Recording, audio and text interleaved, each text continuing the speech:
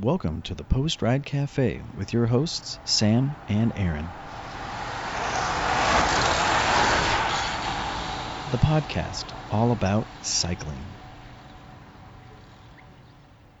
Hello, and welcome to another episode of the Post Ride Cafe. I'm Sam. This is Aaron. And welcome to episode 28. How's it going, man? It's pretty good. I am not as tired as I was yesterday. Yesterday I was just wiped out. Today felt pretty good. I think it's a little bit cooler than it was here yesterday, so that's nice. Nice. I'm not tired at all. I haven't been riding my bike, but she convinced me or dragged me, one of the two, out of town. So I'm up in Flagstaff enjoying some reprieve from the 105 to 110 degree weather. Dude, that's what it's all about. Oh, yeah. Well, we brought the horses and all the dogs and everything, and so it was a little bit of a production. I had to get up at like 4:30 so we could beat the traffic so the horses don't get hot in the trailer and stuff. So I did a little hiking, so that's good. I've been getting a little bit of exercise. I haven't hiked in quite a while.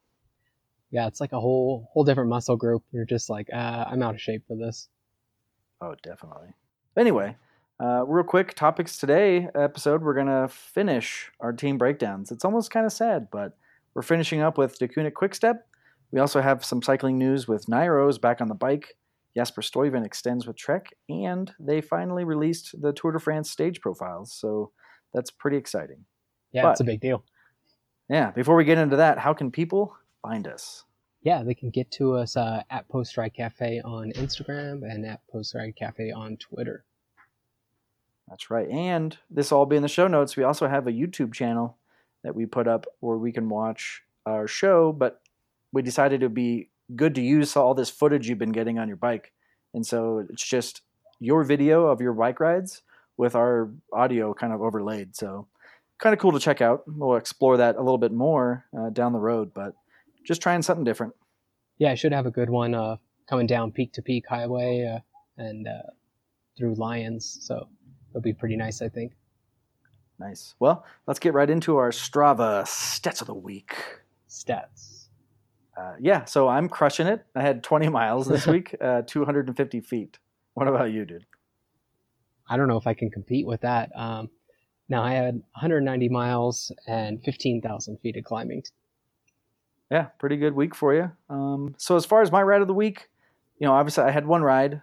Basically, it's just been so hot, and I can't ride in the morning because I work so early, and I'm just not going to get up at 3 a.m. So I ride after work, and I rode once. It was a nice chill zone 2 ride. I figured I'm going to try to, during this heat wave, I want to just try to just ride my bike. So I've been doing that low cadence stuff, and it went well. And then I couldn't ride later this week because I had some stuff come up, and then we went out of town this weekend. So it's kind of a week I just said, I need a rest week, basically, and that's what I decided to do. But that ride was really good. I'm really liking this low cadence stuff. The one issue I have, and another reason why I didn't ride later in the week, was I had some saddle sore issues. So I just really uncomfortable right now on sitting on a bike, but which I think is a little bit related to the low cadence because I'm putting out it's slower and you're putting out a little more power. And so I think I'm just rubbing more. So I have to update my saddle height, and I might just need to just spend the money and get a new saddle.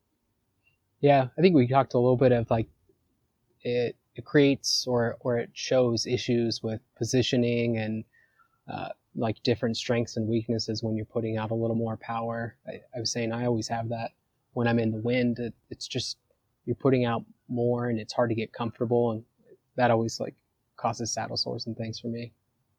Yeah, and I think the reality is not like it's a lot of power, but just the whole ride is at that power range in a zone 2 situation, and so my core gives out a little bit more. So it's just showing my weaknesses. So I still like the training, and I like how I feel when I'm done. I don't feel exhausted, but I do need to do some more off the bike preparation work or training or however you want to call it to be ready for it. So that's on me, and we'll see how I go. It's too damn hot to do core work in my house.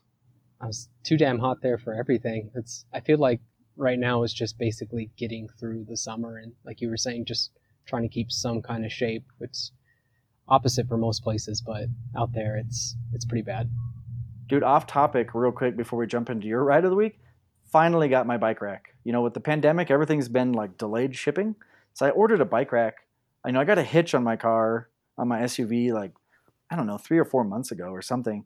And I ordered a bike rack like 2 months ago, and I finally got it. So I haven't put it in, but at some point I'll be able to use it. Dude, I can't wait. Then I don't have to drive every time.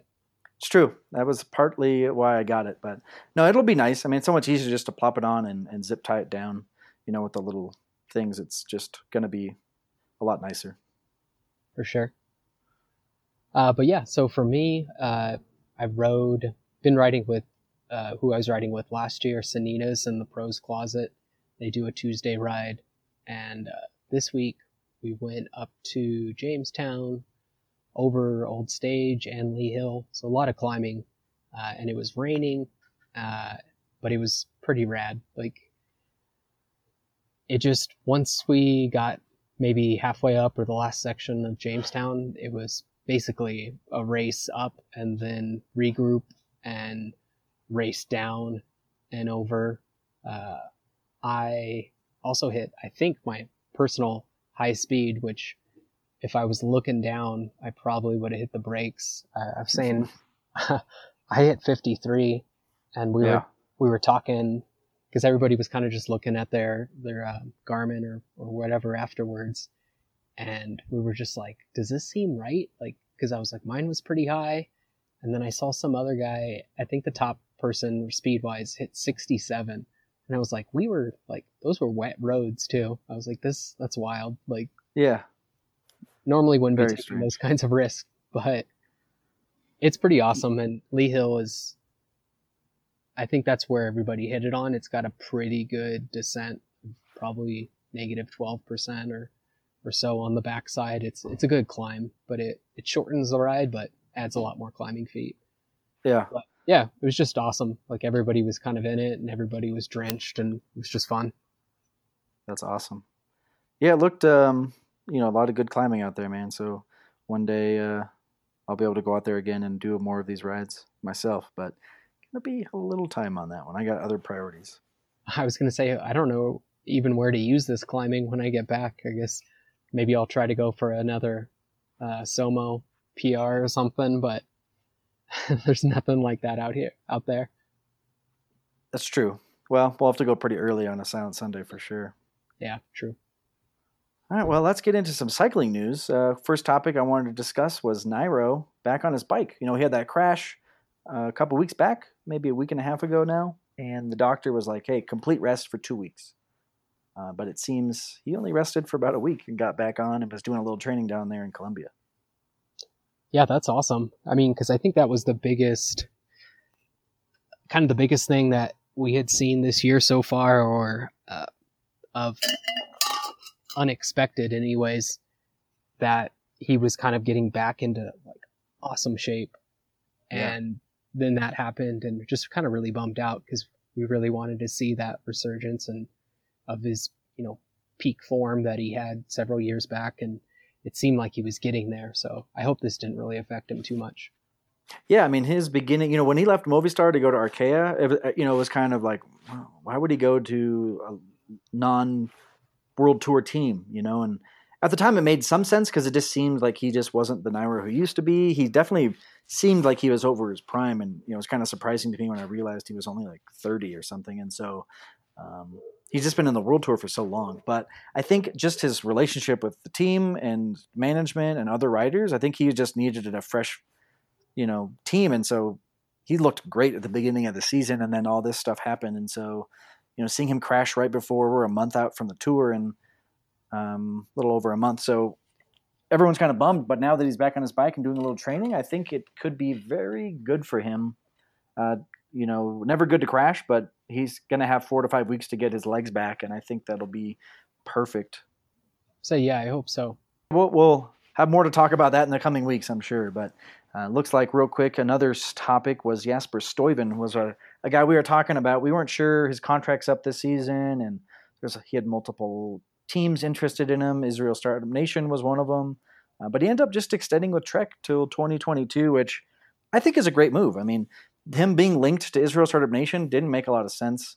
You have Niels Pollitt, who's thinking about leaving the team as well, and there wasn't a big, they don't have a lot of guys on their roster right now, so it's kind of a risk. And so I think him being with Trek, they both seem to really enjoy each other, and they seem to be building the team around him anyway. And they have, some good quality guys that they're bringing in, and just have a decent, classics team. So it makes sense that he's there. And obviously Trek's my team, so I'm happy to have him extend. Yeah, no, I agree. I think the big part of that is with like Froome going over there, that you don't know what type of team that's going to become, and it's seeming that it's going to be a very GC centered team. So if you're already in a good place, you really don't want to leave to an unknown, and you don't know how much support you're going to get and rebuilding. And I'm sure he's not super young, so you don't really want to get into that situation unless you know, all right, it's going to be basically everything's lined up for me already. Yeah, and that's what he has with Trek, and they've shown the interest, and they want, they loved Cancellara, and they love that classics. That's like their main thing they enjoy.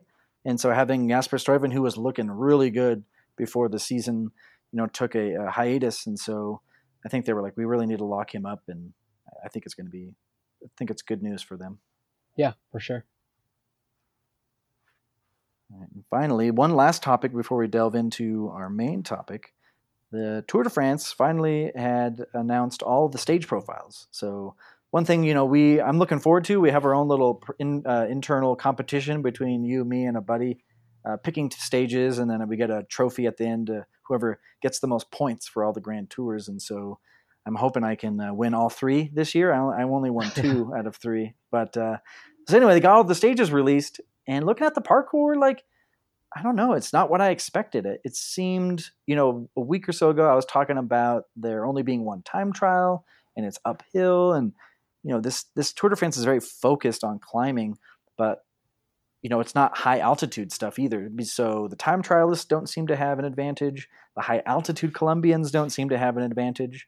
And the speculation is always, they're really building this Tour de France for like Pinot, or, the French always want a French person to, they try to edge the needle over and tip the scales a little bit. But I will say, looking at all these stages, and we'll probably cover them in more detail in the following weeks as we prepare for the Tour de France, but it's actually a little more exciting looking than I first thought it was going to be.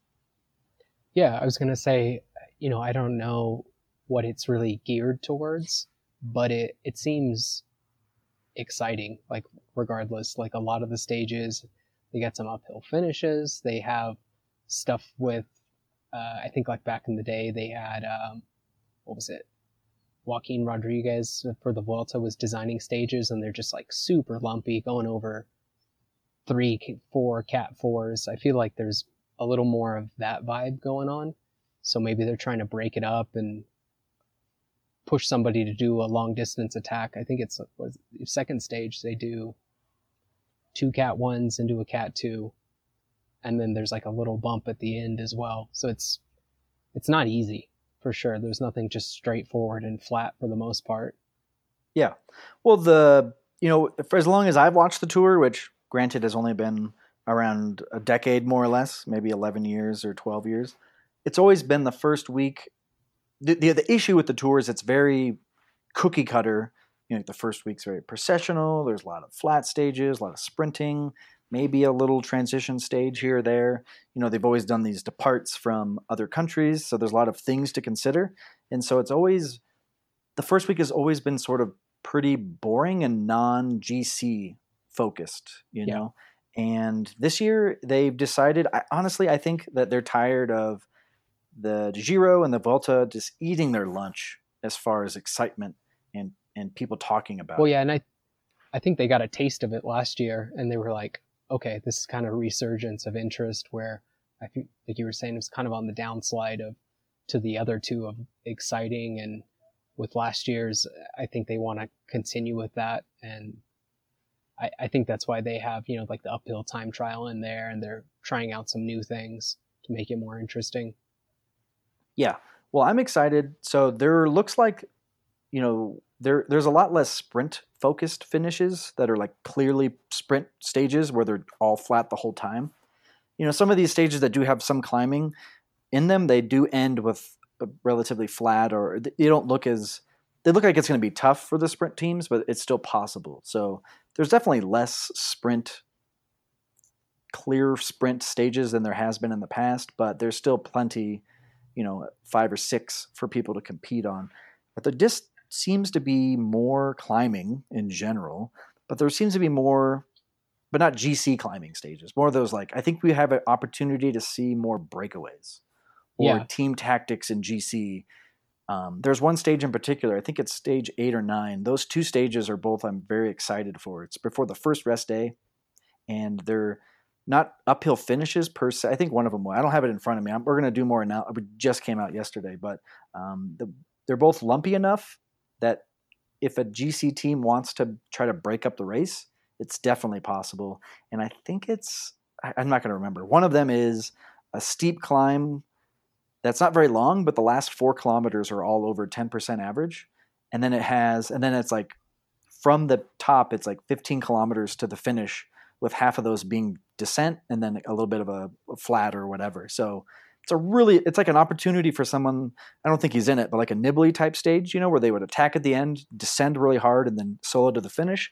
So I think somebody like Roglic or even Alaphilippe even, could really hammer something like that and bomb that descent and make a break and really hit it. Because 4K at 10%, Roglic is very good at dosing his power, and I could see him really, or Jumbo-Visma in general, really looking for that stage to really break up the race.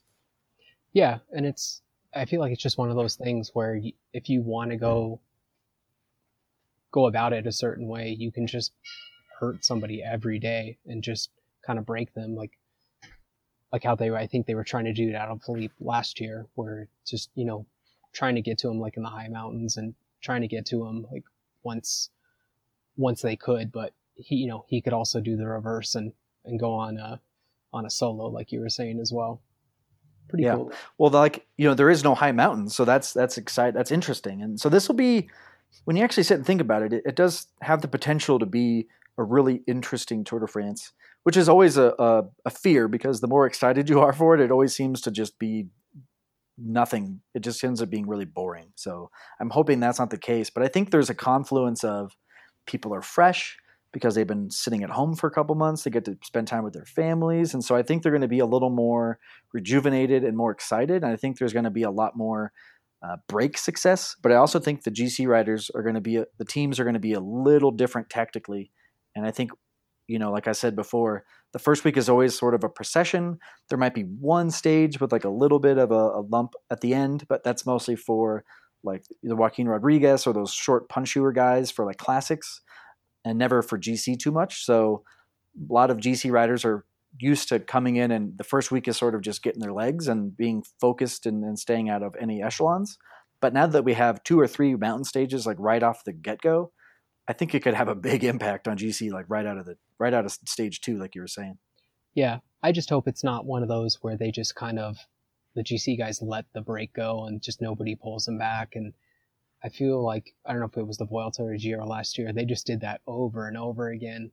And I mean, it's cool for them, but it's kind of boring, because they could have caught them and done something if they wanted, but they were just like, oh, we'll save it again. Like everyone's just saving it and saving it. So hopefully it's raced in a different style, kind of how like Paris-Nice was raced, where it's just all out. So kind of hoping for that. It is. I mean, that's always the hope, but it is 3 weeks, right? And so the fear is they don't want to go out of the gate too fast and then, be too tired. But people have a lot of time off, man. They're going to be fired up. But I think there's going to be a few more breakaway winners this year than there was the previous years. So we'll see. Thomas de Gendt, I think he'll get another stage this year. That'd be cool. Yeah. But we'll get more details as we kind of have a chance to actually review them and make some more notes. But I just kind of glanced up here while I'm on a mini vacay, so just kind of looked, and I thought it was pretty interesting. So we shall see. Real quick, actually, you know what I saw? This week was the anniversary of Chris Froome running up the Mont Ventoux. So I thought I wanted to throw that out. And I'm not sure if you got to rewatch that video. I know it's one of your favorite cycling highlights. Dude, I'll always be bitter about that. I'm just like, you're just going to throw out the rules here? I don't know. Yeah, I don't know what the actual rules are, right? Like, I know you have to like finish with your bike, but I don't I mean, think it doesn't you make can, sense either, because when he did it, I was like, well, this doesn't seem right. I think you cannot advance without your bicycle, and he ran forward. So I feel like that's pretty clear. Yeah, well, it was a really Anyways, messed up situation. So they did the best they could. Anyway, I just wanted to barb you. I know how much you love it, but let's get right into our main topic. We're completing our team breakdown. So, a moment of silence for the team breakdowns. They are now complete. But let's get right into that. That's DeQuinnick Quick Step. So they are ranked number 1, obviously. We'll do 2019 stats first, same as 2018. Very consistent team. They had 68 victories, 35 of those on the World Tour. 10 of them are one-day races. So Alaphilippe won La Flèche Wallonne, Milan-San Remo, Strade Bianchi. Gilbert won the Paris-Roubaix Hyman, and then Stybar won E3 Binkbank, Omloop, and Evan Venepol won Classica San Sebastian. Viviani won the Prudential Ride London Surrey Classic, the Cyclassics Hamburg, and the Cadel Evans Great Ocean Road Race. So obviously a very one-day team orient. To compare that to 2018, they had 73 victories and 38 of them in the World Tour and 7 of those one days. So, just doing what they've always done. What's their identity? yeah, they're definitely a classics team, stages, and they're Wolfpack riding together. So they're something else when it comes to one day and classics and stage racing. Yeah, definitely. Well, they picked up 2 riders this season. Big one is Sam Bennett, and they also picked up Shane Arkbold. So they did lose a few guys, but that's pretty common for them. They're kind of a revolving door in a sense, and we'll get into that. But they lost Philippe Gilbert, Viviani, Richesi, and Enric Mas. But their key riders are Alaphilippe, Sam Bennett, and Remco Evenepoel. I'm not sure if you heard of him, but what are your personal thoughts? What do you think about them? I mean, it's a bummer to watch the same team win all the time, but you the way that they do it, you gotta have to give them respect for that. Yeah.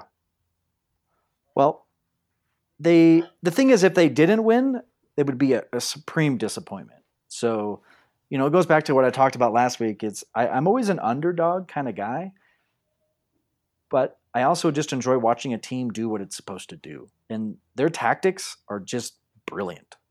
Like, they take their strong team and they just beat you into submission. And it just basically they're just really good at breaking your morale because they're in, let's say, whatever classic they're riding, they're always the favorites to win no matter what. And they just have 4 or 5 guys in the final selection, and then they just sit back and do nothing. They have one guy do all the work, and the other 2 or 3 just kind of hang out. And they just get to sit at the back and just coast, and they're just always stronger. And then they'll attack with one guy, but you have to take it seriously because they're strong. And so, they just tactically are very brilliant. And so I can appreciate their strategy and their tactics, and it just leads to them winning all the time. So I really enjoy them, but on occasion I would like to see, it is tough on some stages where it's just like, man, that's really sucks. But they're just, if they didn't do what they did, you would be disappointed as well. They're just really utilizing their team in the correct way. Yeah, and I think that's the big thing is they seemingly at least don't care who wins, and they have enough good people where they're maybe not the absolute best everyone, but they're good enough where they can go out and, like you said, a guy goes off, they got to chase him down, and then they have somebody else to go up and go take his spot, and there's somebody else, and it is really beating people down for sure. Yeah. Well, I mean, their approach is really, they don't care about GC on big grand tours, so they don't focus a lot of their money, right? Those types of teams are very expensive. And so Lefevre is very much like, hey, I want a classics team, and I don't want a superstar unless there's a really good superstar, right? He doesn't believe in like with his sprinters, he just lets them go. He's like, there's always another kid that's going to come up and be a good sprinter. They need a good train and they need a good environment. Even though you're the best, there's always somebody that's really dang close. So I'm not going to pay you the money. I'd rather get a younger guy and build it up.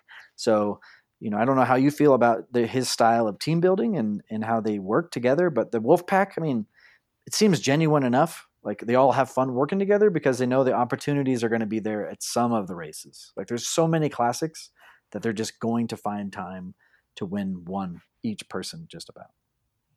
Yeah, I think that's the style definitely works for them because it's you get that younger guy, and as long as the system is good, you can almost put anybody in there. Or you like you were saying, you put somebody who, like I mean, Sam Bennett, I would say is almost the best sprinter. I don't know if I would say he's the best, but they could throw a top 5 guy in there, and it's perfect. Like they don't have to put the money in the absolute best because their system is so good. Mm-hmm. Yeah, exactly. I think Sam Bennett's a top 3. It's really tight at the top. You have Caleb Ewan, you have Ackerman, you have Viviani seems to be coming back into form. So, I mean, it's not like the Cavendish days where it was like Cavendish and then a gap and then whoever was second. Like, there's a lot more competition these days. But picking up Sam Bennett was good. Obviously, his situation at Bora was not good, and I get their position. We talked about that last week. Ackerman's a very good sprinter. Bennett, I didn't realize was 29, so that's almost, retirement age for a sprinter these days. I mean, unless you're the gorilla, you just go on forever. Well, he's not winning races. Yeah, that's what I'm talking about. Like as far as being a top sprinter, like winning stages, like I love the gorilla, but he's just a support rider, and I want him to win this year, but he's not obviously a top 3 sprinter. But yeah, but I just thought Sam Bennett was like 24, 25. Oh yeah, no, but yeah, I mean it's perfect for both of them because say he has 2 or 3 high end years, like that's perfect for both of them. Like they probably wouldn't keep him longer than that regardless. Yeah, that's exactly what Quickstep wants. So yeah, I think it's a good fit for him. I'm interested to see how his season develops. I don't know what his schedule is, but yeah, I'm not sure. I am excited for him. I think he'll definitely have a good amount of chance to win on this team, and I think he'll be a lot happier than he was near the end of Bora for sure. I would have to think he's riding the Tour. I would imagine he is too. I just didn't do any research on that one. Yeah, I was just thinking with like going in, Evenepoel for the Giro and probably Alaphilippe's wild card tour that they'll probably just pretty much all else back him for the sprint wins in the Tour. Yeah. Speaking of Evenepoel, is he worth the hype train, dude? The hype train for him is just unreal.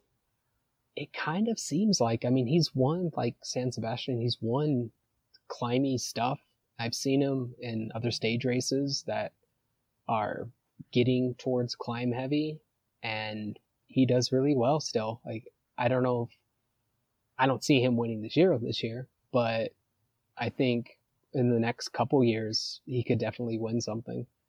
Yeah. Well, I mean, the dude is 20. Well, let's not forget. It's ridiculous. Like, obviously, Bernal won the Tour last year at 21, so he's obviously, Evenepoel's not in the same category of rider, but he can definitely become that if he wants. It's like the hype train with Van der Poel or Van Aert or Sagan when he came up. Like, people want to latch on to these, like, I mean, they're bright, riders that have I don't even know the phrase. Well, I'd say they seem meteorite finish, like rise. They seem like do everything type riders, so they automatically want to make them ride GC. Like Sagan, they're like, oh, well, if he drops some weight, he can ride GC. And it's like, maybe Van der Poel can ride GC. Like, they always want to push them on that. So I think he's kind of in the same boat. Obviously, he's got to be a little bit heavier since he's, really good at time trialing as well. Yeah. But that seems to be the thing. Like, if you're kind of classics, climby, they're like, maybe you can ride GC. Yeah, I mean, they do that a lot. I never saw that. I saw it a little bit with Sagan just because he could do medium mountain stages in the Tour. And like when he came, he was obviously very sprint focused, and then he started transitioning to classics and doing those medium mountains. And if he wanted to, he definitely could have. But, watching Sagan now, it's like he would never have been interested in that. And so the same thing with Van der Poel and Van Aert. I don't see them ever going to do GC work. But Evenepoel, I could definitely see him being interested in doing going for a Grand Tour. Yeah, I mean, he's already kind of established that, and being younger, maybe he's like, I can transform my body a little bit, but I see him doing that. Definitely not the other two. Yeah, I agree. So it'll be it'll be interesting to see how he develops. I don't know if he's, I mean, it's hard to argue him being worth the hype train. I know people are kind of just like over it because it's so much hype, and I can definitely understand that. He doesn't have any large results. You know, he's had a few big spikes, but nothing. He's only 20, so he doesn't have enough, time in the World Tour to know. But I think by next season, people will know for sure. Yeah, it'll be interesting too because he'll be a lot more marked now that he's won some things. There's always that element of surprise, I guess, with somebody new. Yeah. Well, when he was 19, there was a lot of hype and people just kind of wrote him off, and he did well. I mean, he was second in the time trial championships, against some really good, classy riders. So it's just amazing what he's been able to do. And I think this Giro will definitely, I think it will tone down the hype a little bit, but it's still going to just solidify that he's actually legitimate. Yeah. But I agree. I don't think he's going to win, but I think he's just going to try to do too much, almost like Simon Yates did, where he was attacking all the time. And I think he might be a little too aggressive. And I think it'll be a little bit tough for him in the high mountains, which he hasn't really had a lot of time against high-end riders. So I'm excited to see him in the Giro for sure. I mean, the Giro is going to be awesome, and the Tour is going to be awesome, which brings us to our next topic.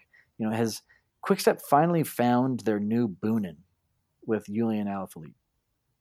Yeah, I mean, I guess you think that's more like a direct comparison between the two, or I feel like Alaphilippe can climb a lot better than Boonen. Yeah, I guess what I meant when I wrote that in the show notes, and just to clarify, is we talked about with Lefevere, he doesn't usually sign star riders, right? But he's put a long-term contract in front of Evenepoel. I think it's like 5 or 6 years. And then with Alaphilippe, he's also found Boonen, what I mean is like the leader of the team. Like the team is built around Alaphilippe. And so I can foresee that in the next couple of years changing to Evenepoel. But for right now, like Alaphilippe is like the number one attraction in cycling as far as like results. He's just can do anything right now. He wins a lot of classics, like more hilly classics. He can win Strade Bianchi still. He can be competitive in any classic he wants to be. Plus, he can almost won the Tour de France on an accident. And so, his future is so bright. And like I said, Lefevere is like, he goes, you know what? This guy's a once in a generation rider. I want him on my team, and I want to keep him on my team. And so I think that's what I meant. Gotcha. Like Boonen was their team for a decade, and I think we're going to have that again with Alaphilippe. No, yeah, I think that makes perfect sense in that way. I think that's, as far as, him rotating out people, that's one of the few that he won't. It would be pretty dumb to do that unless he has some significant drop off, but I don't see that happening at all. Yeah. It almost sucks that he never picked up Sagan. A Sagan on that team would have been insane, but he still had Boonen for a while there. That would have been cool. I don't know if I would have liked him. I probably still would have liked him as much, but of course you would have. He would have probably won 3 times as many things as he has. Exactly. No, so going back to Alaphilippe, I think his performance in last year's Tour de France was very exciting. I still think Vogler's experience in yellow was way cooler in my opinion, but I mean Alaphilippe was just doing stuff that no one expected. I mean, he had obviously those breakaway stages where he attacked and went down the descents, and like that's what you expect of him. And then you're like, all right, he's going to lose it. He's going to lose the yellow and whatever climb, and then he just does enough to keep it. And I'm like, all right, fine. He's going to lose it in the time trial. Yeah. And then he just comes and just wins the damn thing. Yeah, it was just insane. He'll be too tired. Like, he's good, but he'll be too tired. And it's like, no, I'm going to win. It's crazy. Blew me away. I never in a million years would have picked him to win that damn time trial. Yeah, it was pretty sweet. Yeah. What do you think he'll do this year's Tour de France? I mean, looking at the parkour, it's like almost, I don't know, man. It's almost more dangerous. It's a tough call. Like, I mean, I guess I'd have to see what team they're bringing. I don't know if he wants to go through all that again. It's kind of crazy. Like, I don't know if he'd have the same drive. Like, because you're the first time you do it and everything's just, and everyone's kind of hyping you up. I don't know if it'll be the same. I think he'll go off and win some stages. Maybe he'll lose a little time on purpose. I don't know if he's going to go. I don't think he's going to go all out like he did last year. Yeah, I think he'll want to be in yellow for a little bit. Yeah. So I do think on some of those that first week, there's a few stages where he got to be in a break or try to do a descent and do all that whole jazz. Um, but yeah, I think you're right. I don't expect him to try to go for it. I don't expect him to try to lose time either. I don't think the team will let him. But yeah, he'll definitely be more marked. But there are a couple stages where there's some long climbs, and I think the peloton will try to break him a little bit just to keep him away. And I think he'll just be like, all right, fine, I'm not going to go through all this if I'm not close to yellow. If he Yeah. gets in yellow, I think he'll try to do what he did last year. Yeah, I guess that's what I was kind of thinking. Like, if it gets to a stage where like it could break him, or to try to keep up, he'll just dial it back a little bit so that he can win other stages. Yeah, I think that's his main target. But, he's just one of those riders. If he gets into yellow, he's not going to want to give it up. Yeah, that's for sure. Yeah. Well, what before we get into young riders, the classics, we kind of talked about it a little bit, fun or boring or whatever. Do you think I mean, we can all just agree we're going to have more of that in this year's classics. It's going to be a little different because some riders aren't going, and because there's different GCs and different team goals. But yeah, what are you expecting them to win this season? Yeah, that's a tough one. I guess fun or boring. I'm going to say at least the last couple years, it's made it a little boring. Just because they're winning everything. This year, I think it could be a little less. Because we were both looking at Wout van Aert coming back out and Van der Poel, so I think they're going to have a little more competition than they've had recently. Even with both their teams, I guess Van der Poel's for sure not as deep, but I think just the quality of those two guys, I think they can latch on and be pretty all right. So I think they'll be winning a little less in that, and maybe that'll make it a little more fun. Yeah. I mean, with like we said, we had Jasper Stuyven's looking really good. Dylan, one of the tunes, I always mess him up. Was it Dylan? I don't remember. One of the tunes is looking pretty good as well. And then we have, like you said, Van der Poel and Van Aert. So yeah, I don't know. I mean, I think they're fun. Like I said, it can be boring. Like it's tough. I'm on both sides of the fence. I would like it to be a little more parody, but they just do what they do, man, and they just crush it. So it's just, I don't know. I have both sides. It's tough for me to like say that. It's both.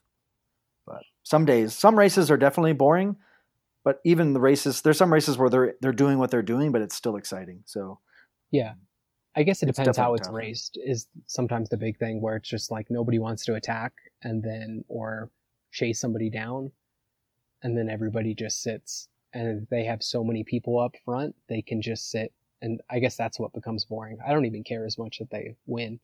It's just how it's raced sometimes. It's like watching the World Championship sometimes, because the Belgian team always has like 6 dudes, like the full team, and they're all like really strong because they're all like quick step riders basically. And so it's kind of the same thing in the World Championships, but in that one, they never seem to win, it seems. So I think people are kind of understanding their tactics better and are just kind of tired of it. And they're just like, well, this is what I'm going to have to do. And I think we're starting to break that a little bit, but yeah, definitely they are very suffocating, almost like Sky was during the Tour de France. It can be very suffocating to watch. Yeah. But at the same token, you like just watching their domestiques crush on a mountain is just cool to watch. But yeah, same thing for them. I don't know. I think it's both. So it's really tough for me.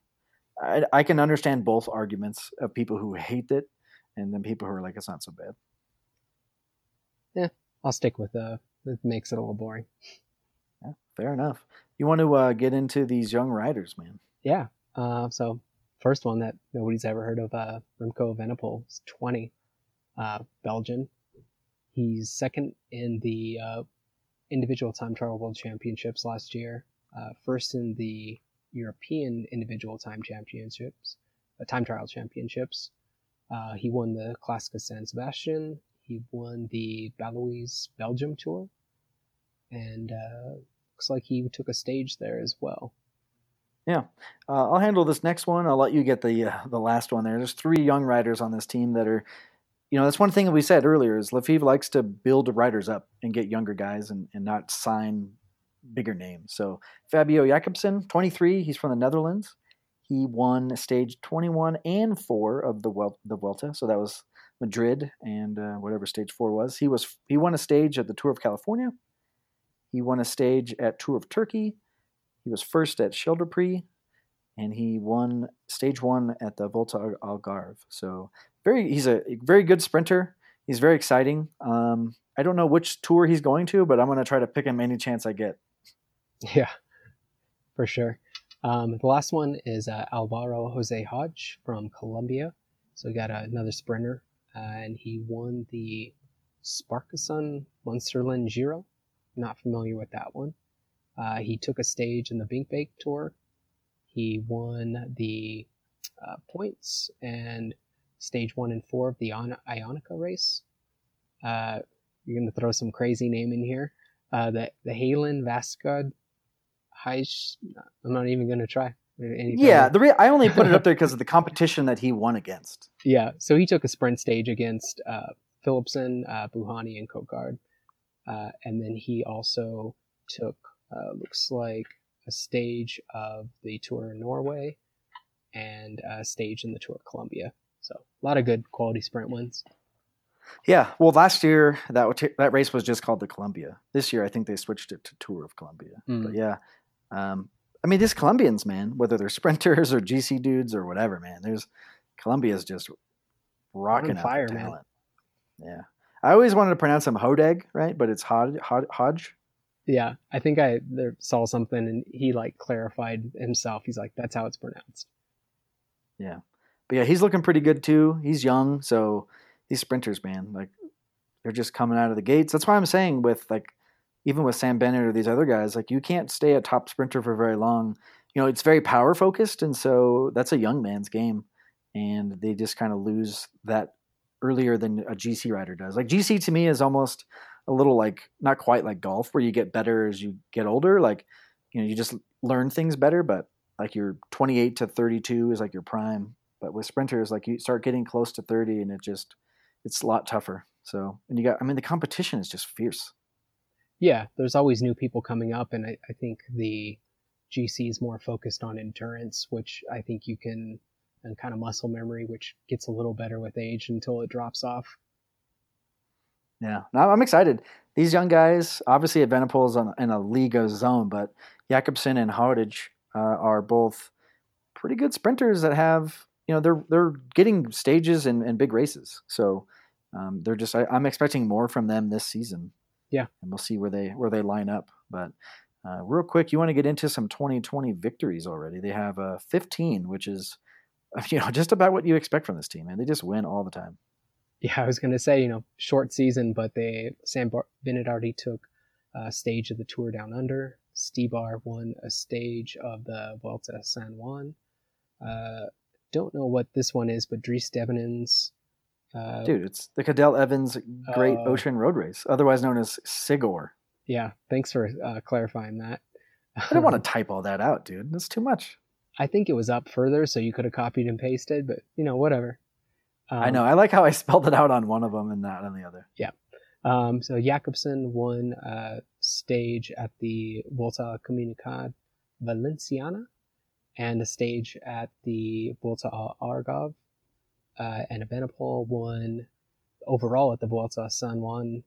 He won the time trial there, and he won overall, it looks like, at the Volta Algarve as well, and the time trial there. Casper Asgreen won Kern Brussels Kern, and Remy Cavagna won the Faun Arc Classic. Not familiar with that one. No, I wasn't familiar with it either. But yeah, Evenepoel just had a blistering season, winning 2 small stage races in both of the time trials, and I think even won an uphill on that Volta Algarve. So just crushing it at the beginning of the season. So that's why it just increased his hype train, and so that's why everyone's just he's a shoe-in to win the Giro. Yeah, and I'll say, which leads to their exact team style. Super diverse wins with diverse people as well. Yeah, well, that's the thing. We've gone through these other teams, and it's one guy has like all their victories, or there's two guys. Like this is 1, 2, 3, 4, 5, 6, 7 guys, and I didn't even list some of the guys that won lower tier races even. So I try to keep it to more of the higher profile pro continental and like above type races. So yeah, they just win with all their guys all the time. They don't have like one guy carrying the team every year. Yeah, it's pretty rad. I mean, as much as they win, and it becomes, you know, frustrating if you want other people to win, but it's pretty cool. Well, like I agree, but like the thing I like about it, right, is you're like, oh, this guy that has been doing a lot of domestiquing and all these other races finally got his chance to win something, and so you're just like, it's just cool to see the plethora of riders who can all have the potential to win any day. Yeah, that is true. I think a big one for like Cavagna, I think the last season or so, he's had some really cool like solo breaks and things like that. Where same thing, you know, they can't chase down everybody, but he's obviously super strong and just, you know, time trials away. Yeah, exactly. Well, leaves us with our final topic: better or worse than 2019, and so we'll have to define what that means. You know, looks like they won Paris-Roubaix. They won 1, 2, 3 of the monuments last season, right? Is Flèche Wallonne, is that a monument? I think that is. I don't know if it's one of the traditional ones. Anyways. Well, they won Milan-San Remo and Paris-Roubaix. So they won at least 2 of them. Yeah. The Ardennes always screw me up. I never remember which ones are which. So I think Liège-Bastogne-Liège is, but... Yeah. I want to say it is, but I could... No, I'm thinking of... what's the other Ardennes? Maybe it is Flèche Wallonne and Liège-Bastogne-Liège. Anyway, anyone's trying to be Bianchi. So really, the reality is they're going to have to win... How many races are they going to have to win this season to be classified as like on par with the traditional? They're not going to obviously get to 68 victories, but they're going to clearly be the best ranked team anyway. I mean, I would say that they would have to win another 20. Yeah. To call it even. And how many classics do you think they're going to... How many monuments do you think they're going to win? You think they're going to win Milan-San Remo? I don't know. That one's going to be a weird one because it's going to be like the first one back. I mean, I'm going to say that they're going to be worse just based on 2 fantastic previous seasons. Yeah, that's fair. I think I'm on the same boat as you. I think they're probably going to win Tour of Flanders. Mm-hmm. And I think Alaphilippe will win the Ardennes Classics. So I think they're going to win 3. I don't think they're going to win Milan-San Remo. I don't know who's going to win. No, I don't think so. I feel like it's going to be Gilbert. Well, that's what he wants, but I think it's going to be a wild card win. Yeah, that's fair. Yeah, so I think they're going to win those. I don't know. Besides, I already called Van Aert winning Paris-Roubaix. True. And Strade Bianche. So those are covered. But the reason I think I'm going to choose them as better, because I think they're going to win 2 or 3 monuments, but I think Sam Bennett is going to do some victories for them on his sprints, and then Evenepoel is going to win some stuff at the Giro as well. So I think that they will be a better team. Here's a real question. Say Bennett is at the Tour. Do you think he'll win enough sprints points to take the green jersey? Say Sagan's there, say, you know, everybody who should be there is there. Do you think just... Because it's possible if you actually win a bunch of sprint stages, because he can climb a little bit too. I think he'd be okay in medium mountain stuff. Do you think that's possible? I don't. I think Sagan, unless Sagan just chooses not to try, it's too hard. His team relies on him getting the green jersey, but this year they're more GC focused than ever. But that doesn't mean anything because Sagan just has, you know, Daniel Oss, and he just solos and goes into a break. So he's never really needed his team to win green, and that's been a very good strength for them. So I don't see why he wouldn't go for green because it doesn't take much. If he gets a couple medium mountain stages and gets those sprint points, then it's just the competition's over, and he just needs to like be competitive in a few sprints, and then by the 3rd week, it's already mopped up, and he just has to make it through all the mountains. And like I said, this year, there's not a lot of high altitude type stuff. So I think he'll be fine, and he's skipping the classics, so he really needs this for his season to be successful. Not that he cares anymore, but the Giro is just for him. I don't even know why he's going. Just for the dollars. Well, yeah, it's definitely money. So I don't, but I'm saying like he's not going there to. There's no like points jersey at the Giro that I remember. So he's not going to be competitive in sprint. It's that so like Ackerman won it last year. It's that kind of purpley maroon one. Yeah. Well, I guess I was more thinking like, do you think Bennett will be like dominant sprinting at the Tour? I think he'll win. I think he'll win in the Champs. I think he'll win that one for sure. And I think he'll win another. I think he'll win 2. Okay, I was thinking like 3, 4. No, I think he'll win 2. Okay. There's only so many, and so the competition's going to be crazy. And I think they're going to be hectic. And I think we're going to have a couple where there's a crash or something, and then he's not going to be in it, right? That's true. Through no fault of his own. So that's just how the Tour is. Very chaotic because it's so important for teams. So I think he'll win 2, 3 at the most, but I'm pulling for 2. And but between all that other stuff with them winning 2 or 3 monuments, I think it's just going to be a better season for them. Right. But he is going to the Tour. I did look it up, so Sweet. He'll definitely be there. So that'll be exciting. I think the Quick-Step team will be really interesting. But I think it'll be Alaphilippe and Bennett show. But I think Bennett will win 2. That makes sense. It's just too competitive. Teams are going to be. Caleb Ewan's going to be there, and he's obviously on fire. And and then too many. Probably a couple of them that could be sprint stages. Alaphilippe's going to go solo, so you're chasing down your own team. Exactly. So I just think Quick-Step will win. I think Quick-Step will win 4 or 5 stages in the Tour. I think they'll win a breakaway with one of their guys, and then Alaphilippe will win 2, and Bennett will win 2. That's kind of where I'm at. Yeah, I think that's for them been a low estimate, but I think that amount makes sense. Well, it's always interesting because there's 21 stages, and you look at the end of the Tour, it's only like how many teams ever end up winning a stage? It's always at like 5, or 6. Yeah. So it's just kind of how it is. So I think Quick-Step will be winning. I'm gonna put them at 5.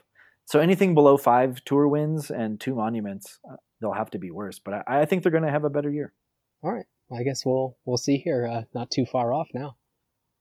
Yeah, I'm gonna write this in the show notes, dude. I gotta write these predictions. I just make them up as I like off the top of my head, so we don't actually keep track of them. We're gonna have to find a way to document these so we can.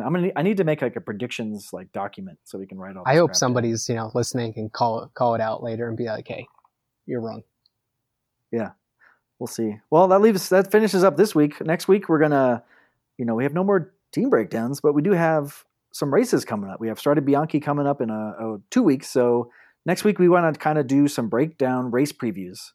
We want to talk about Strade Bianche, who we think the favorites are, and possibly even talk about, I don't know if we want to do a Milan-San Remo breakdown or if we want to do some tour stage breakdowns or what, but we're going to finally get into some race previews again. Yeah, no, it's exciting, and maybe planning on being back for Strade, so get the barbecue ready. All right, man. Yeah, do you know, I think they closed. The store, their location by my work is closed. I think only the Sunny Slope. The Sunny Slope is open right now. Oh, I mean that's all right. Very interesting. You can still work. Yeah, that's not a big deal, but just interesting. Yeah, so we'll see you next week. Maybe I might even ride my bike this week. That's big news. Yeah, biggest news of the episode For sure. All right, dude. See you next week. See ya.